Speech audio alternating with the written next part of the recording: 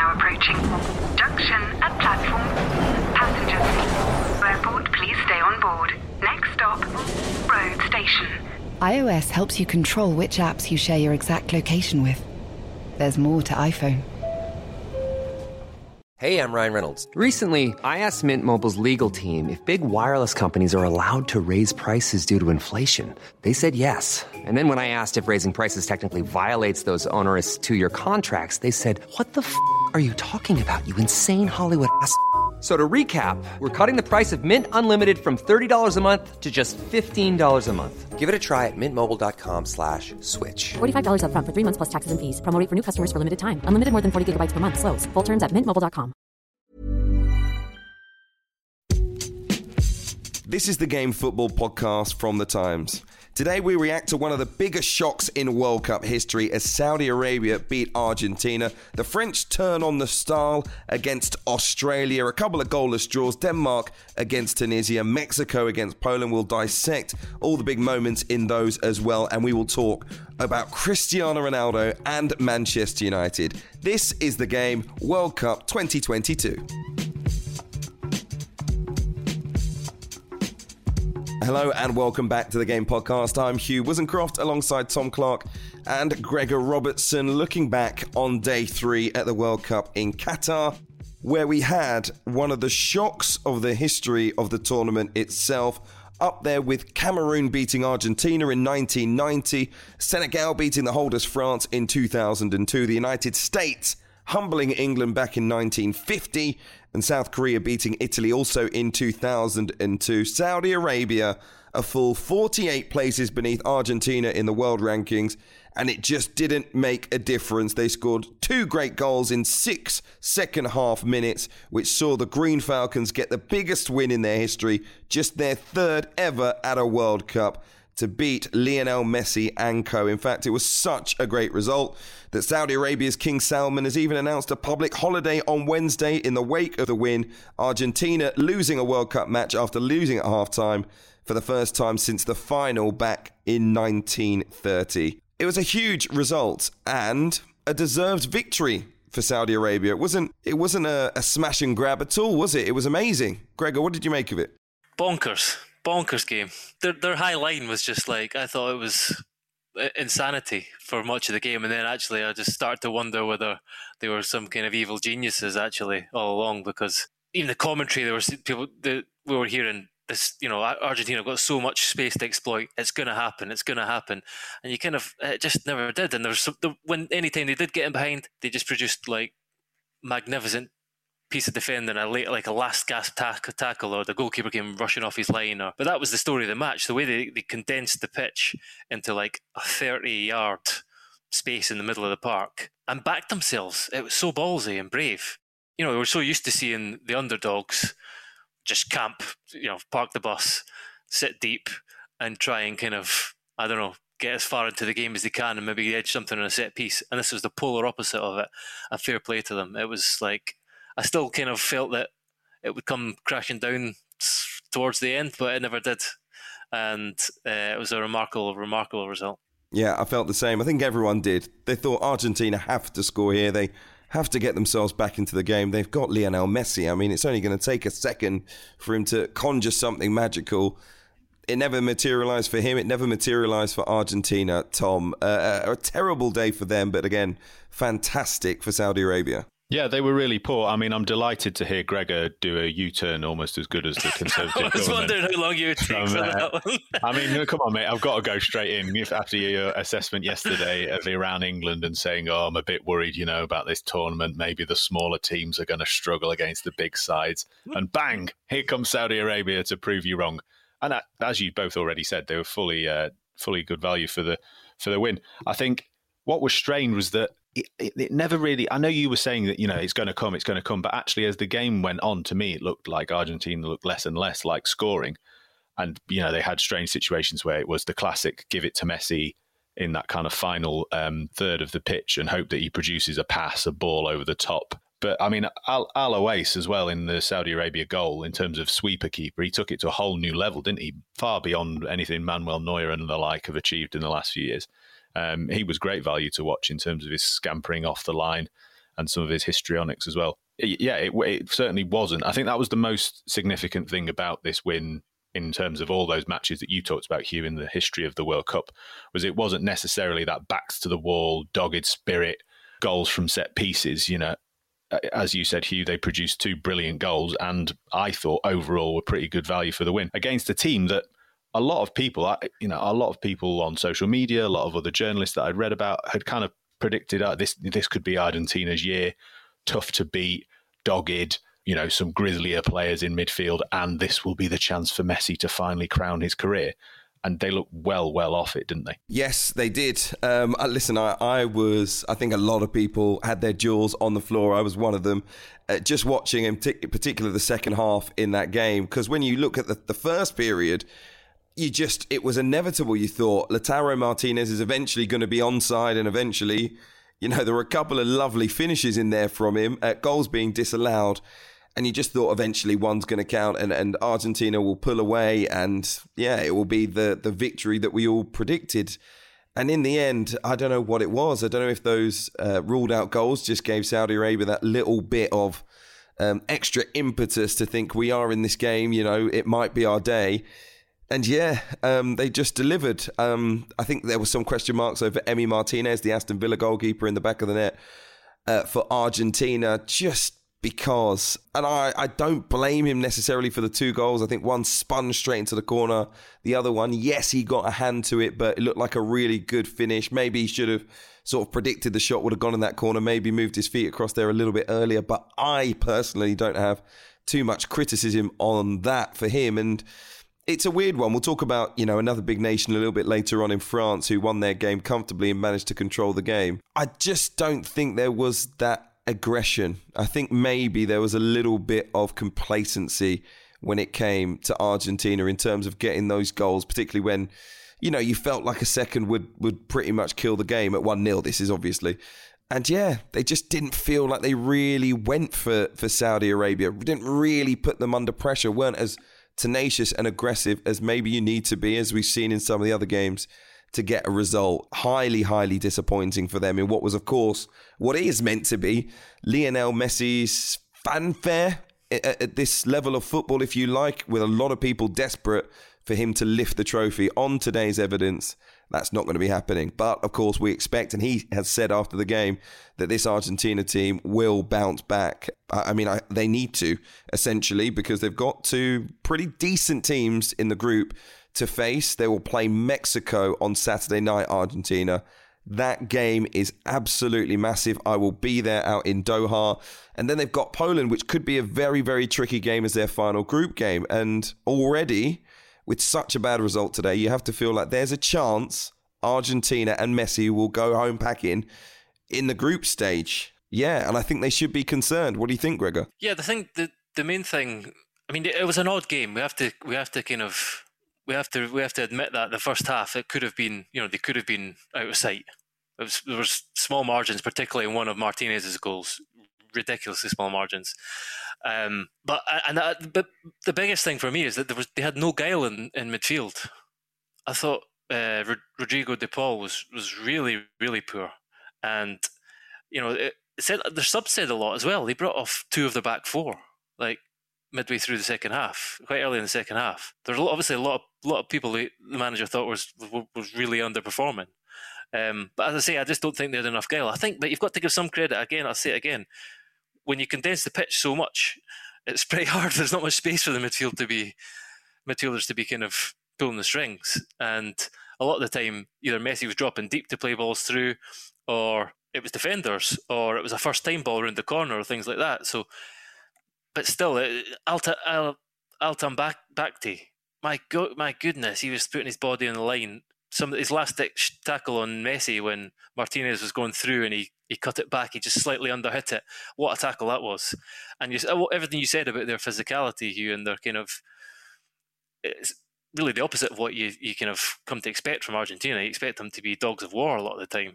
And Saudi Arabia were everything that they weren't. They were put their bodies on the line, they had so much heart. So you've got to give them great credit. But from Argentina's point of view, it's pretty worrying. Like I say, there just didn't look to be much craft. Really, we're relying on relying on Messi to kind of produce something, and it didn't happen. That small margin you mentioned a few moments ago, I did want to discuss, because even with the graphic there, you saw a slither right at the top of the arm of Lautaro Martinez, and then this little emitting red radar-like dot showing us that he must have been offside, or at least his shoulder was, to what, an inch? I mean, if it was even that much. And I immediately thought, oh, what happened to the little margin of error? The fact that they were, when it was the line, they were going to make them a little bit thicker. And I was like, surely that's onside. I mean, does anyone actually want that to be offside? Oh. That's how tight it was. I mean, I hate to revisit it, but we've got the extra technology, we've got the chips in the ball and all that stuff, but I still thought, I mean, we want goals, don't we? Sorry, you wonder if that buoyed Saudi Arabia and Hervé Renard to play this way. The fact that there's this extra kind of additional bit of technology now. My mind went back to when VAR first came in and Liverpool suddenly changed the way they played, and they've played so high, and it's because they knew they had the technology to lean the right way on these fine margins. So that might have influenced the way they're thinking and the way they played, because it was so brave. It was remarkable. Yeah, I think Greg has got a good point there in terms of the tactics that Saudi Arabia used and having VAR in the back of their minds. I take your point, Hugh. I'm one of these people that is a bit of a kind of purist in the sense that I don't like seeing those moments chalked off for really tight calls. But I think when the tournament itself sets the standard with that very first offside, the Ecuador one that was ruled out, when I think most of the players on the pitch and most pundits didn't even expect there to be an offside, and then all of a sudden there was one conjured from somewhere with the ball in midair. I think that sets the kind of standard for the tournament. And we're also seeing a standard with other VAR decisions in terms of grappling in the box, unless you're Harry Maguire, of course. Lots of other decisions seem to be going against defenders in that sense. And I think I could be wrong and overinterpreting this from FIFA point of view and from referees' point of view, but I think in tournament football, we don't tend to see trends changing, do we? We tend to see like, this is what the trend is going to be for decision making. We had it at previous World Cups with handball, for example, and that became a big theme of previous tournaments. So I agree with you, Hugh. I wouldn't like to see these tight calls given so often, but I think we've kind of set our stall out in terms of what we've seen so far early on. One thing I did want to ask, and that's because I've had the privilege of being on the editing desk today, and Greg has mentioned him already in terms of Hervé Renard, a bit of a journeyman character. Gregor, you had a bit of a journeyman career in terms of on the pitch. Hervé Renard, a bit of a journeyman character in the dugout in terms of managerial. Miles behind him. Well, you've not been across the globe as much as him, that's for sure. But whilst he's managed many countries across the world, he's also managed an English team, hasn't he, for a brief period? And you spoke to someone that worked with him at Cambridge United. Yeah, I think he was kind of maybe in his about 35, something like that. So it was early in his career, and he had a very brief spell as manager of Cambridge United. I spoke to a player from that period called Shane Tudor today, and a lot of the things he said kind of tied in with what we saw today. He said that his first thing he said was he's the most passionate manager I've ever played for in my whole career. He had this kind of intense stare. He was saying that he had like he was gushing about him. He's like, he had an impeccable body, a golden tan, and to be fair, he still looks $1 million. And I had to agree with him. He does look $1 million, doesn't he? He does. So, but everything was about fitness. So he said it was a shock to the system. He did things this is in 2004, like banning ketchup and fizzy drinks in a League Two club, which was probably unheard of then. They trained several times a day.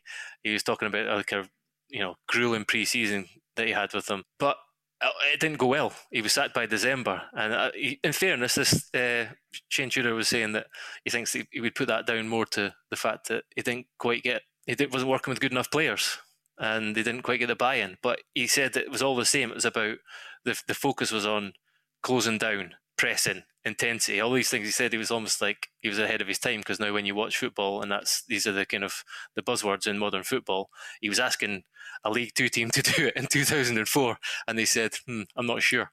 So that was kind of one stop on what has been a remarkable journey through 9 countries, I believe, in 23 years. 2 African Cup of Nations victories, World Cup with Morocco in 2018. He's had some career, and he's obviously still got the love for the game. Well, who knows where he could take Saudi Arabia in this World Cup, of course, because they have a chance. They have a chance of reaching the knockout stages now, of course. I mean, a point may be enough, but if they can win one of the other games against Poland or Mexico, and on the evidence of today, that could easily happen. They could see themselves not only go through, but top the group. Huge pressure on Argentina now. Congratulations to Hervé Renard and his team, because I think that is probably the biggest shock in the history of the World Cup. So much so that in my preview, I asked my guest if Messi would score a hat-trick or not. That's basically the level that we started at, right? So I was totally wrong, and I can only apologise to those fans of Saudi Arabia. Enjoy your public holiday, by the way. Let's talk about the other game in that group. It finished goalless between Mexico and Poland, and there was a key moment in this game. Of course, there was the Poland captain, Robert Lewandowski. He still hasn't scored at a World Cup. Huge chance for Poland to take a big step towards qualification. When he missed his penalty, it was saved, of course, by World Cup legend, now Mexico's 37-year-old veteran keeper, Guillermo Ochoa. But Poland are the first team to fail to convert 3 straight World Cup penalties since records began back in 1930. And before we talk about the penalty itself, because the game wasn't great, let's be perfectly honest, there was a lot of debate online, at least, over whether it was a penalty. I thought it was a stone wall penalty. Stone wall? I thought it was a pen. Come on, it's a pen all day long. You've been suckered into the new FIFA grappling protocols. No, I wasn't. Do you know how I know that I made up my mind on this? I was standing on the street as I made my way back to my hotel, watching the game in silence through the window, looking into a bar. And so I was on my own, and I had just myself to make up this decision. I didn't have any influence from people around me screaming at the TV screens. No influence from the commentators, of course. And what I saw was, above the waist, 6 of one, half a dozen of the other. 2 players pulling one another. But the left leg of the defender reaching across Lewandowski, trying to get the ball, not getting the ball, taking away one of his legs, meant it was a penalty for me. I'm sorry, it was a definite pen. I mean, it wasn't even. I don't even think it was that big a deal. It was a stonewaller. Gregor? I've got to say, just before Gregor comes in, it's nice to hear you so positive about a refereeing decision that I'm happy for you to have swayed me, to be honest. No, normally you're so critical, Hugh, that I think I'm just delighted to see you on the side of the referees for once. That you've persuaded me. I am. Complete stonewaller. Gregor? It's definitely not a stonewaller. Sorry, Hugh. It's one where I was looking at it from different angles and changed my mind, actually, and then ultimately I came to the view that it's one of those that can be given, but if I was a defender, I'd be pretty upset with it, because he is so strong, and it was like a wrestling match, but you were both trying to do everything you could to kind of, within the boundaries of the laws, just about, to get to the ball first or just to hold the other one off. And he's so strong, and he had a bit of a grip of his shirt as well, so there was enough to see why it was given, but I'm not. If I'm the defender, I'd be upset with it. I bet you would. Listen, that's because that's how you defended, Gregor, okay? That's the only reason that you'd be upset. I mean, I expected you to say that. Of course you would, because you would have taken him down as well. You don't want to see goals either. You're a defender. You're not a fan like me. You don't want to see beautiful goals being scored. It's a penalty. He's lucky he stayed on the pitch, to be perfectly frank. But anyway, the fact is it was given. Right decision. And Lewandowski, my word, your national hero. I'm sitting there and I'm thinking, I literally whispered it to myself. Smash it. Smash it. Power. Belief. That penalty from Gareth Bale, that was the lesson. Okay? You got to put something on it. And he barely put anything on it. I was so disappointed with the penalty. Comfortable save. I mean, I saw reports saying it was an unbelievable save. I mean, it was a straightforward save. And it was a poor penalty. And Robert Lewandowski will have nightmares about it, Tom.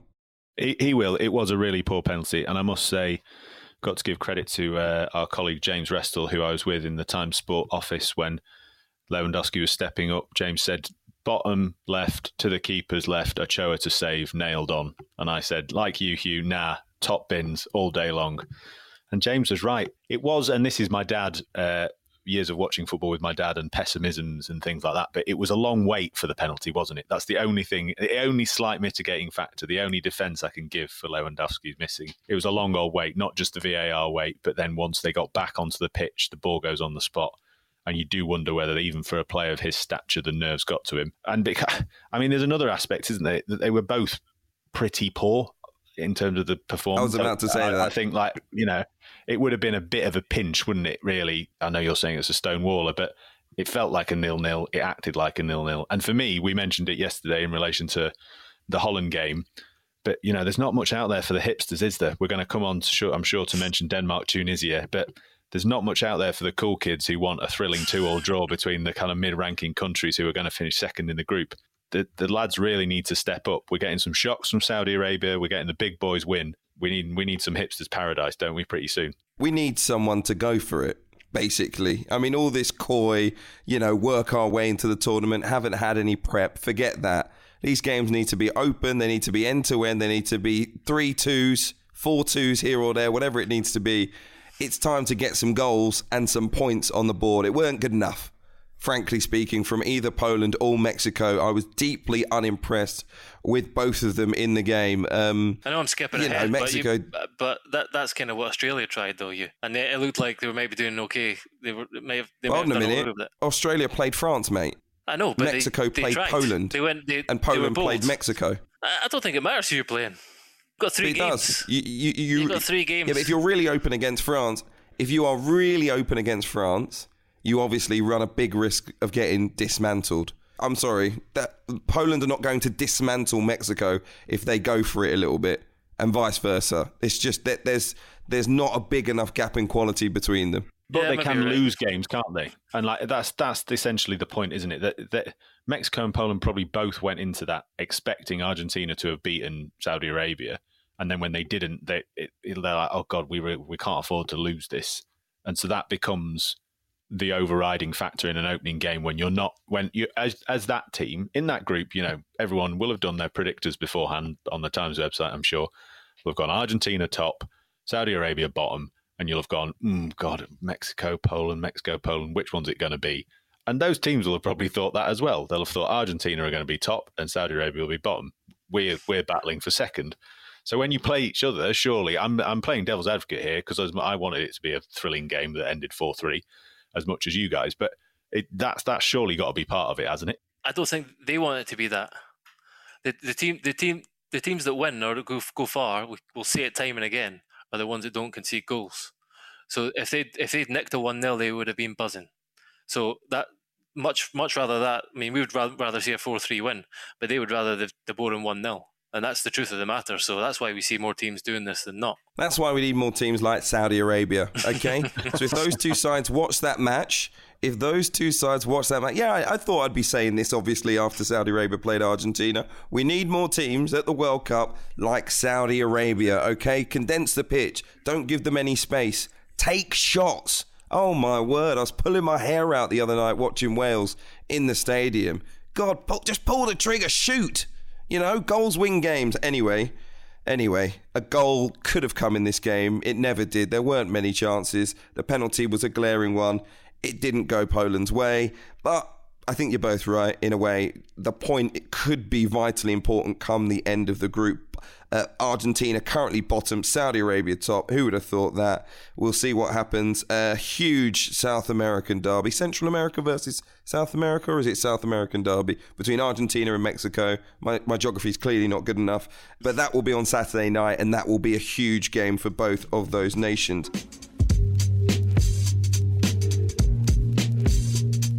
Let's talk about Group D next then. France coming from behind. They beat Australia 4-1. Olivier Giroud made it to 51 goals for his country, of course, the defending champions as well. He is now level with the great Thierry Henry, which kind of left me scratching my head, but there you go. 36 years old. He's been around long enough, chipping away at the goals, and he's got 51, and he will, of course, I think, break that record during this competition.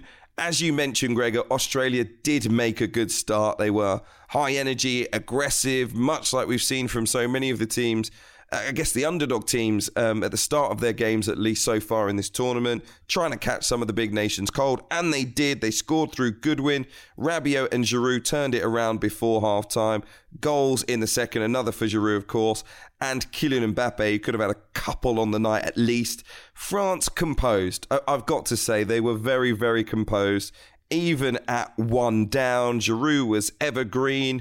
The front four looked quality. Griezmann, Dembele adding a touch of class to the two Mbappe and Giroud that I've already mentioned as well.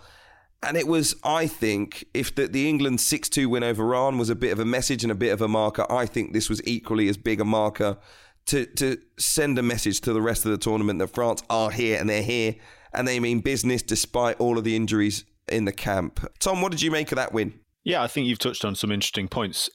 For me, it was both the composure that you mentioned, but also the kind of star quality as well. There was both in the game overall, it felt like a game in which the side with all the quality just has to go up a gear and it can do it very quickly. And they did that in little microcosms as well throughout the match, both for the goals that they scored, but also other chances that they created. 1 minute they'd be passing it around and you think, okay, Australia have got this. They've got fairly well set up in terms of their positioning across the pitch. And then bang, it would be like a couple of players would just go up a gear, make a few passes. They'd get the ball out wide and they'd get crosses into the box, either pullbacks or crosses in the air, and they'd have 3 or 4 attacking the ball. So it's a simple game when you've got quality players and you can move it quickly. I think that was the most ominous thing because, as you say, Hugh, it was composed in the overall sense. It was, don't worry, we've got this. Even when they were behind, they looked like they were in pretty good shape. And at international level, we've seen all teams, England, talk about Argentina, and France have been guilty of it as well at international level in big tournaments, of not having that composure. So the fact that they had that probably stems from the fact that they are obviously the holders, the World Cup holders from last time. They've still got the same manager in Didier Deschamps, which probably helps. And the nucleus of that team is still there. I know you're talking about Olivier Giroud, famously declared a championship level player by Gregor Robertson at one point. Just whilst we're a donkey even, yes, exactly. Well, I was trying to be kind after digging you out for your thing about small teams earlier in the episode. I didn't want to go two studs up second time round. But yes, you did call him a donkey. That man with 50 international goals. But, you know, he is symbolic of that kind of consistency throughout the team. In a similar-ish way, dare I say it, to England and Gareth Southgate, where you have players within that French setup. Antoine Griezmann, for example, has had a difficult time at club level, transfers that haven't gone right, but yet he's in there and he looks quite confident and looks like he's playing well. Ousmane Dembele as well on the wing. I know he's been improved for Barcelona of late, but again, is another player that's not necessarily shone at club level how he might have done. And for France, they seem a well organised and well-heeled unit. And Rabiot, I thought, in midfield was excellent. Obviously, they're missing Pogba. I thought he was brilliant. Scored a goal and created one as well. So I think you're right, Hugh. I would go further than your assessment that it's on the same level. I'd say it's more than England beating Iran. This was the most ominous performance so far, I think, of the World Cup. Dembele and Mbappe are the keys. Because if they are really on it and, you know, they've got their heels ready to burn, it's hard to deal with. And if they stay wide, it creates space for Griezmann, for Rabiot to run into, and it's going to create chances for Giroud. So they're going to be the keys for France, and you saw that. And you know, I just purely again from a defender's point of view, I had to kind of think fair play to Nathaniel Atkinson, the Australia right back, who kind of just stuck with it. He was playing against Mbappe, and sometimes he would slow down, and then he was off in a flash, and he was chasing shadows. And in other moments, he stuck his foot in and he won the odd tackle, and you thought, fair play to you, because that was that must have been a torturous experience for him, but he stuck at it. Australia, I think they deserve some credit. They had a go. They had to go, and even when it was 2-1 for a long period, yes, they rode their luck, and France had more and more chances. I think they had 23 attempts in all. They still stuck at it. They had a header just before half-time, hit the wrong side of the post. Yeah, I don't think you can completely write them off against the other two nations in the group. So maybe I would say that, considering there's a massive Scottish contingent within that squad. So I hope to see them do well. Brilliant. Okay, shall we just say that you're an Australia fan for the rest of the tournament then? Maybe. Okay. All right. Okay. No, listen. You spoke a little bit about Australia's approach earlier, Tom, and I wanted to go back to that, or it may have been you, Gregor, that said they were open, exposed, not really the game plan that you need. But I kind of respect the endeavour.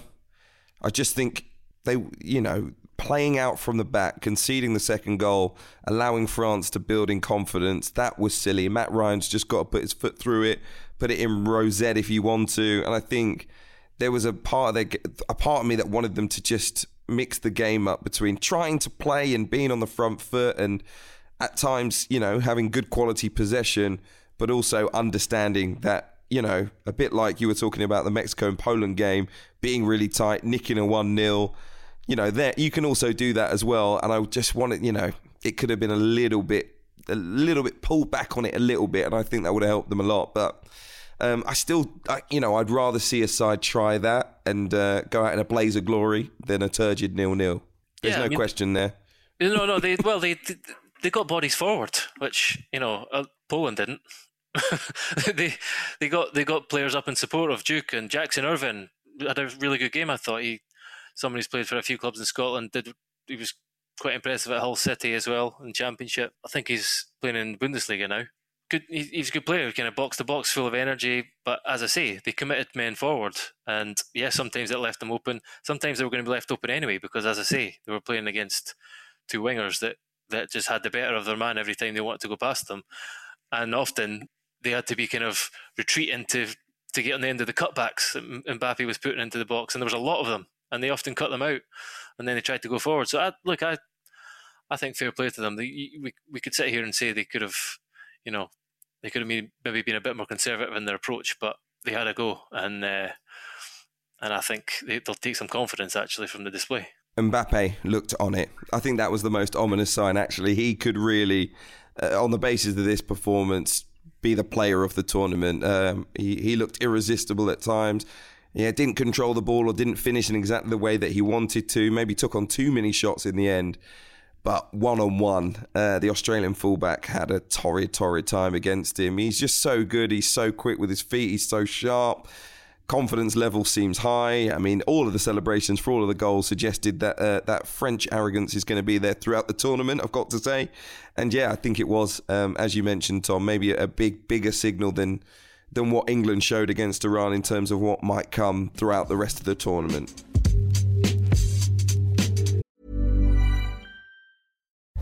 As you're listening to me, Daisy, Apple's iPhone disassembly robot, is dismantling an iPhone into lots of recyclable parts. That's how Apple recovers more materials than conventional recycling methods. Thanks, Daisy. There's more to iPhone. Selling a little or a lot? Shopify helps you do your thing however you cha-ching. Shopify is the global commerce platform that helps you sell at every stage of your business. From the launch your online shop stage to the first real-life store stage, all the way to the did we just hit a million orders stage. Shopify is there to help you grow. Shopify helps you turn browsers into buyers with the internet's best converting checkout. 36% better on average compared to other leading commerce platforms. Because businesses that grow, grow with Shopify. Get a $1 per month trial period at shopify.com/work. Shopify.com/work. Elsewhere in the group, we've got to talk about, Christian Eriksen's revival, really. Coming full circle, he achieved the dream of playing at the World Cup again after that cardiac arrest. I mean, it was an emotional day for Christian Eriksen, you've got to say. It must have been for him and his family, of course. There were some of the human rights issues playing out in front of us as well. We witnessed for the first time at the World Cup those stripped down kits, if you like, training top that was just plain black for Denmark. They didn't have their badge or the Hummel brand on the kits. They don't want to be involved. I was at this game. There were, honestly, maybe 200 Danish fans. Reading reports, all of those fans, pretty much anyone that travels to Qatar from Denmark, getting a lot of criticism from back home. This is a World Cup that they don't believe should be taking place. They don't really want any part of it. They want to protest Simon Kjær, the Denmark captain speaking after the game was talking about the One Love armbands, the sense of censorship, if you like, taking aim directly at FIFA in his criticisms. But in terms of the match itself, Denmark never really showed up. Maybe that's a little bit harsh, but they weren't themselves. So many people have tipped them to be dark horses. They didn't really have the quality of possession that we're used to. Didn't really have the level of aggression that we would expect from them. No real quality in the final third either. They need a solution to the striking department, that's for sure. Kasper Dolberg started up front. And, I mean, he looked, I guess, less of a false nine and more of a fake footballer, to be honest, at times.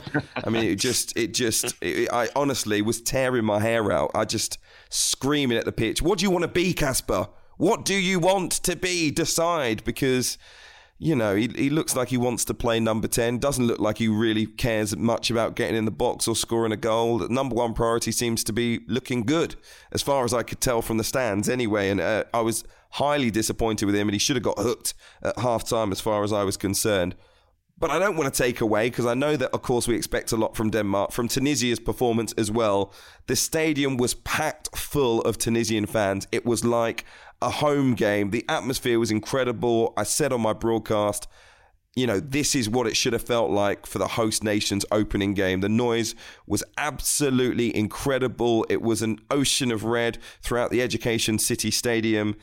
I really enjoyed the match from that angle, I think, because you've been waiting to hear that sound, you know, the gasps, you know, that just reverberate around the entire stadium, the screams, whatever it might be.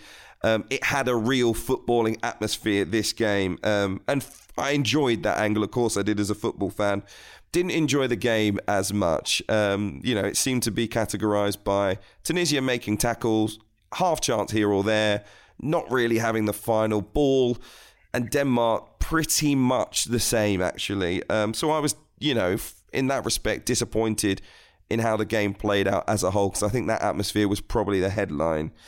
Gregor, did you enjoy this game? No. Sorry. I mean, it was pretty dire. I think this was also because it disappointed me. I was expecting a bit more from Denmark, as you said. I thought they were really poor. They kind of grew a bit towards the end, but as you say, they relied on Kasper Schmeichel to make a couple of good saves. One from Jabali's little dink, that was a brilliant save. He kind of swung his arm at it. And I was really, really disappointed with them. I think the best thing about their performance, as you say, was kind of some of the things around it. Kasper Hjulmand spoke really well afterwards as well about the armband situation, and again showing sort of emotional intelligence about it all, and saying that I really hope to see some younger, more progressive people in the governing body soon, so that we're not being forced to have these conversations and and he's also really strong about taking any blame associated with the players that some people seem to be trying to do away from the players, which I wholeheartedly agree with them about the armband. So yeah, their kind of musings in the post-match press conference were more entertaining than anything they did on the pitch. Probably the most entertaining part of the match was when Aisa Laiduni, I hope I'm saying that right, made that tackle on Christian Eriksen and then celebrated for about 10 seconds, like punching his chest, and just for like a kind of fairly humdrum throw-in in his own half. I think that was an extravagant celebration for a tackle, but I was here for it. I loved it. I wasn't quite as despondent as Gregor, I've got to say, and I think he's forgetting some of his Football League roots when it comes to this game. There was lots, you touched on it there with Tunisia and some of the celebrations for their tackles and their clearances and their corners. Hugh, you mentioned the atmosphere in the ground, and we got that on TV as well. We got the sense of the occasion for the Tunisian fans, and I think for all Mexico-Poland had that kind of, as I've been using that term, hipster kind of game potential for two teams that are about the same level. Tunisia are below Denmark in terms of quality. And whilst Denmark were really poor, and watching that, I was feared for our good friend Alison Rudd, who was in a terrible mood on the podcast yesterday. She wasn't impressed by England. She wasn't impressed by Wales. And I was really hoping that Denmark were going to cheer her up. And so I'm very worried about how she's going to be when she next comes on the show. But I would say, from my point of view as being a fan of football in the lower leagues of England, I was pleased for Tunisia in terms of their battling performance, because we talked about giving Australia credit for having a go. And I think they did that to an extent in some periods of the game. And they did that certainly in their defending. It wasn't coy. It was pretty full frontal, full attacking defending, if you like. Lots of pressing, lots of intensity, and I think that is to be applauded. Really, the performance on the pitch certainly married up with the kind of intensity of the atmosphere in the stands that you got, whether you were in the stadium like you, Hugh, or or watching on the telly. But that's an important point, actually, because it was the same with the Saudi-Argentina game. We've watched on the opening day, and there was a lot of empty seats. And you're kind of worried about whether this was going to be a bit of a withering tournament, to be honest. I was. And what you've seen today is a kind of, certainly the atmosphere and the buoyancy within the stadiums that you want to see at all the games. Clearly, we're talking about one nation, Saudi Arabia, are almost locals, but it's just good to see that. It's good to see there was a bit of lift off today with a shock result. One of the main contenders showing up and scoring 4 goals, and some battling displays and sort of atmosphere in the stands. It was still a good day for the World Cup, actually, I think. Absolutely. Yeah, and I think on that subject of atmosphere, Hugh, obviously you were busy with the Wales game, and you mentioned being in the stadium for the Tunisia game. I think the Wales fans as well deserve huge credit for the atmosphere they created. Hugh, what was it like in the stadium for that game, and what was your take? Because obviously that you were the man missing from our coverage yesterday in terms of what you felt about Wales' performances and from getting that point. Firstly, the Red Wall were fantastic as always. It was great, I think, to see so many of them. We obviously went out to the Euros in Azerbaijan, where, of course, travel due to lockdown wasn't exactly what it wanted to be. It was a long, long way to go for many of those fans as well. Those that were able to make this journey certainly made themselves heard in the stadium. I've got to say, doesn't matter what the sporting event is, Wales fans absolutely pitch perfect. I mean, do you learn how to sing in school? Is that like mandatory throughout? I don't get it, because they sound absolutely incredible. Yeah, it's like a choir at one end of the pitch. It's absolutely incredible. I think that, of course, helped the Wales players, always helps the Wales players. They sang the national anthem a couple of times, which is incredibly stirring, by the way. You know, if there's an injury, a lull in the game where the stadium kind of goes quiet, they sing the national anthem, which is honestly, it's so atmospheric. You know, it's a bit like hearing a hymn, you know, from the back of a church, you know, and again, just that perfect sound echoing across the pitch. And at one point, Aaron Ramsey just stopped and just applauded the fans after they'd sung that. And I think that gave the Wales players a lift to get back into the game. The first half was atrocious, actually, and maybe the fans deserve even more credit, because it was atrocious from Wales in particular, because they just never got going. You can talk about Rob Page's decision to leave Kiefer Moore on the bench, which I think all of us were quite stunned by. But actually, it was his decision not to change it sooner that was more shocking, because we've criticised, you know, Gareth Southgate in the past for the big games, and when you feel like the opposition is about to score, and it was like, do something now. Like, all of us were screaming for him to make a formational change. You know, Dan James was up there with Gareth Bale, both of them pretty much absent in that first half. And you just wanted him to, even if he didn't want to change personnel, just change the tactics slightly to get them to halftime and maybe reassess things. And he was just a bit slow to do that. But yeah, I think the atmosphere in the game was very good. The Americans made lots of noise. There were quite a few of them. The Stars and Stripes, the Uncle Sam costumes were there as well. They played their part too. They're obviously not as great as the Wales fans, who I've got to give, again, much more credit to. But in the end, I think Wales will be highly disappointed, because they could have beaten the United States. I think on the basis of their second half performance, I think they really could have, had they started the game positively, won that game. My only question mark actually going forward is about Gareth Bale and Aaron Ramsey in particular. The prospect of bringing Joe Allen back in, who would be great on the ball but hasn't played since the 17th of September for Swansea City, is that I think they're going to have too many players on the pitch who aren't at it physically. You know, there's quality there for Aaron Ramsey. There's quality clearly, as Gareth Bale showed. But they can't run as quick as they used to, or for as long as they used to. And I think this World Cup, with the lack of preparation time as well, and you see, like, the United States, young, a tenacious team, get about the park. You know, that was part of their dominance in the first half as well, because Aaron Ramsey took a while to get into the game, and Gareth Bale took quite a while to get into the game. And it was, you know, for him, it's kind of like, well, we need a goal now. I'm going to have to start running a little bit more, and I'm going to have to do a little bit more. And he tries to conserve his energy for later on in the games, where he usually has an effect. But that's not going to be good enough. I don't think that's not going to be good enough. It's a weird one because you're screaming for, players that play in League One to come off the bench to make a difference because you think they can just because of their energy. And it's a big question, I think, for Rob Page going forward. I know you asked me about the atmosphere, and I've given you a full report on what I think about the Wales team at this point in time. But yeah, I'm really intrigued to see. We'll talk about it later in the week, but what he does going forward, because Kiefer Moore will start, but there needs to be maybe another couple of tweaks as well, I think. Anyway, like I say, we'll talk about Wales a little bit later on in the week ahead of their next game against Iran, which they have to win.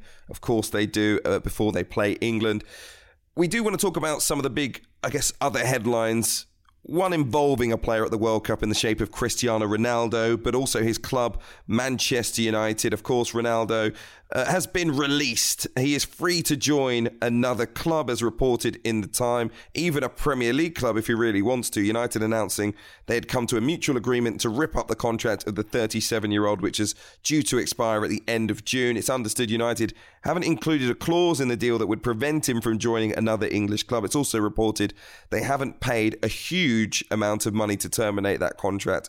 A minimal fee, I think, is the phrase that's being used. It, of course, comes after Ronaldo gave that controversial interview to Piers Morgan on Talk TV, criticising the club and the manager, Erik ten Hag, who he said he didn't respect. And this evening, very strange evening to announce this, but maybe they thought the Cristiano Ronaldo news would maybe hide this one a little bit. But Manchester United have begun the process, they say, to explore strategic alternatives to enhance the club's growth. Now, essentially, I think that means they're looking for investment. And I think we all know that in reality, if someone wants to invest so highly that they take 100% of the shares away from the Glazer family, then they might listen to the right offer as well. And the club is essentially up for sale. At least that's how I read the situation. So two huge things coming out of Manchester United. We'll talk about it for a few minutes. It's not strictly World Cup. But I guess your reaction to both of those pieces of news, Tom? I think the Ronaldo one, my reaction, whilst from a journalistic point of view during a busy World Cup, my initial reaction was, oh, for God's sake, lads, can we not just leave this to another day? Can we not? I thought you were all on pause. Honestly, for goodness sake. The hilarious thing as well, just very quickly, whilst we were talking about things that myself and James Restle had discussed on the editing desk, is we talked this morning about the fact that, some of these games were small team versus middling team. And I said to James the now famous words, maybe there won't be that many stories today. And here we are, sat recording the podcast with a Saudi Arabia shock win, a huge win for France, and absolutely loads and loads of news in the Premier League. Having said that, I think I'm actually quite almost impressed, I would say, by Manchester United's handling of the Ronaldo situation in terms of getting it done and finished. There could have been the potential for it to drag on during the World Cup, and as we reach the latter stages, for it to still be an issue. The fact that it's been tied off, if you like, and finished. And as you say, Hugh, all reports from Paul Hurst in the Times at the minute suggesting that there's not been a massive payoff in terms of getting rid of Ronaldo and ripping up that contract, because United believed that he was in breach of that contract, not only with the interview with Piers Morgan, but also with his refusal to come on the pitch when he obviously famously now walked off whilst United were still playing against Tottenham. So in that sense, from an analytical sense and not from a tired journalist sense, I'm impressed by United. When it comes to the sale and the Glazers, it's tough to know whether it's a kind of testing the waters type thing. I'm ever quite cynical with these kind of things, and find myself thinking, well, until it actually happens, I'll be massively sceptical, because it will take such a huge amount of money to buy Manchester United from the Glazers that, yes, there are, as we've seen with Newcastle, people in the world who have the funds required to invest in a club like Manchester United. But it does seem that perhaps my scepticism is a bit misplaced, because you start to read into it and you see that the Glazers have hired the Rain Group as financial advisors who oversaw the Chelsea sale. I think as well, that's probably a factor that United owners, the Glazers, probably looked at the fact that Chelsea was sold and changed ownership fairly easily in the scheme of things in terms of that process, and thought that money could be made, that a sale could be made. They probably also looked at the incoming investment of Newcastle and thinking, we're going to face increasing challenges here. maybe it's time to get out now. So there's a slight bit of scepticism from me on the sale point of view, but very impressed with them getting the Ronaldo situation resolved. I knew there would be a nonsensical argument congratulating Manchester United on their handling of this situation, and it came from Tom Clark. I didn't say the whole situation. Absolutely absurd. I just said the fact they got it finished. I'm not talking about what came before. What do you mean? They created the whole thing. How can you congratulate them? Listen. You don't need me to remind you. We can sit here all night if you want, and I'll wait for John Jackson to get the clips where you said they were going to win the league because they'd signed Ronaldo, and I said it was a disastrous signing. We can go back to that if you want. But I said it was a terrible move in the first place, and I've said that it wasn't the right decision from the club in the first place. I've been critical of them. All I'm saying is that from this point of view, this tiny, tiny chapter in a big, long-running saga, I'm impressed that they managed to just nip it in the bud. Before we go 2 foot into that, and I'm sure there'll be lots of time to talk about that, what is interesting now is that Manchester United are up for sale. Liverpool are at the very least seeking investment, but possibly up for sale.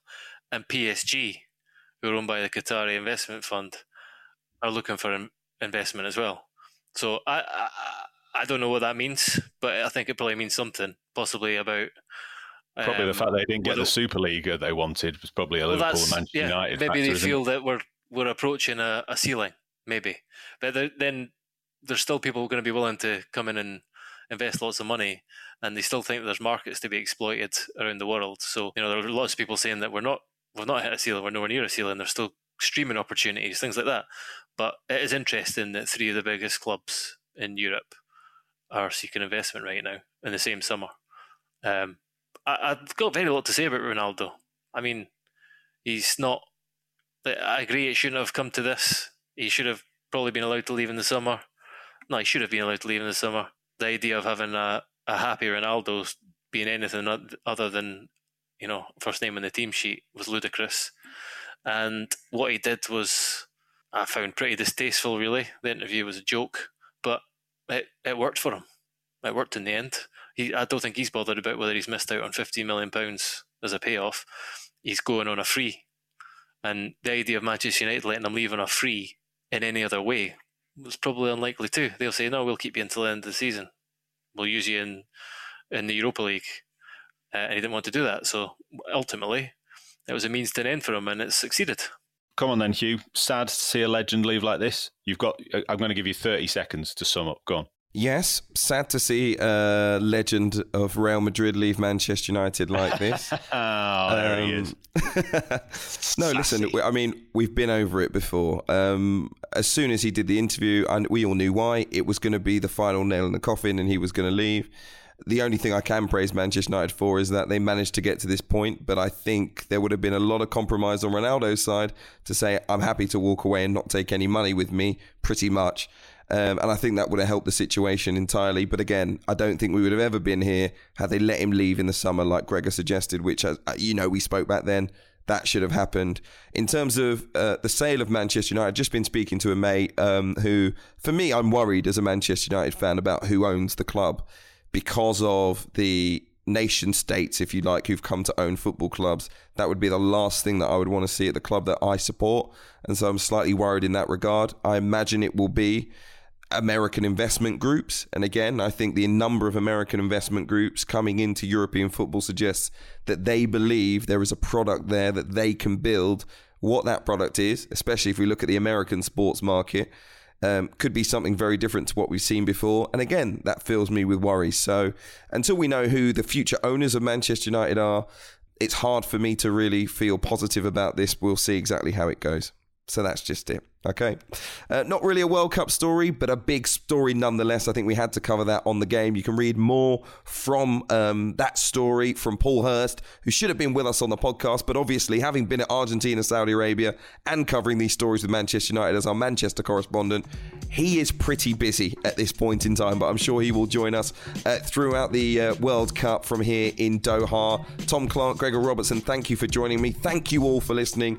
Make sure you hit that notification button We will have new episodes for you each and every morning. Loads of great writing on the Times app, so download that or go to thetimes.co.uk/the game to subscribe to that as well. Okay, we'll see you tomorrow. Thanks for listening.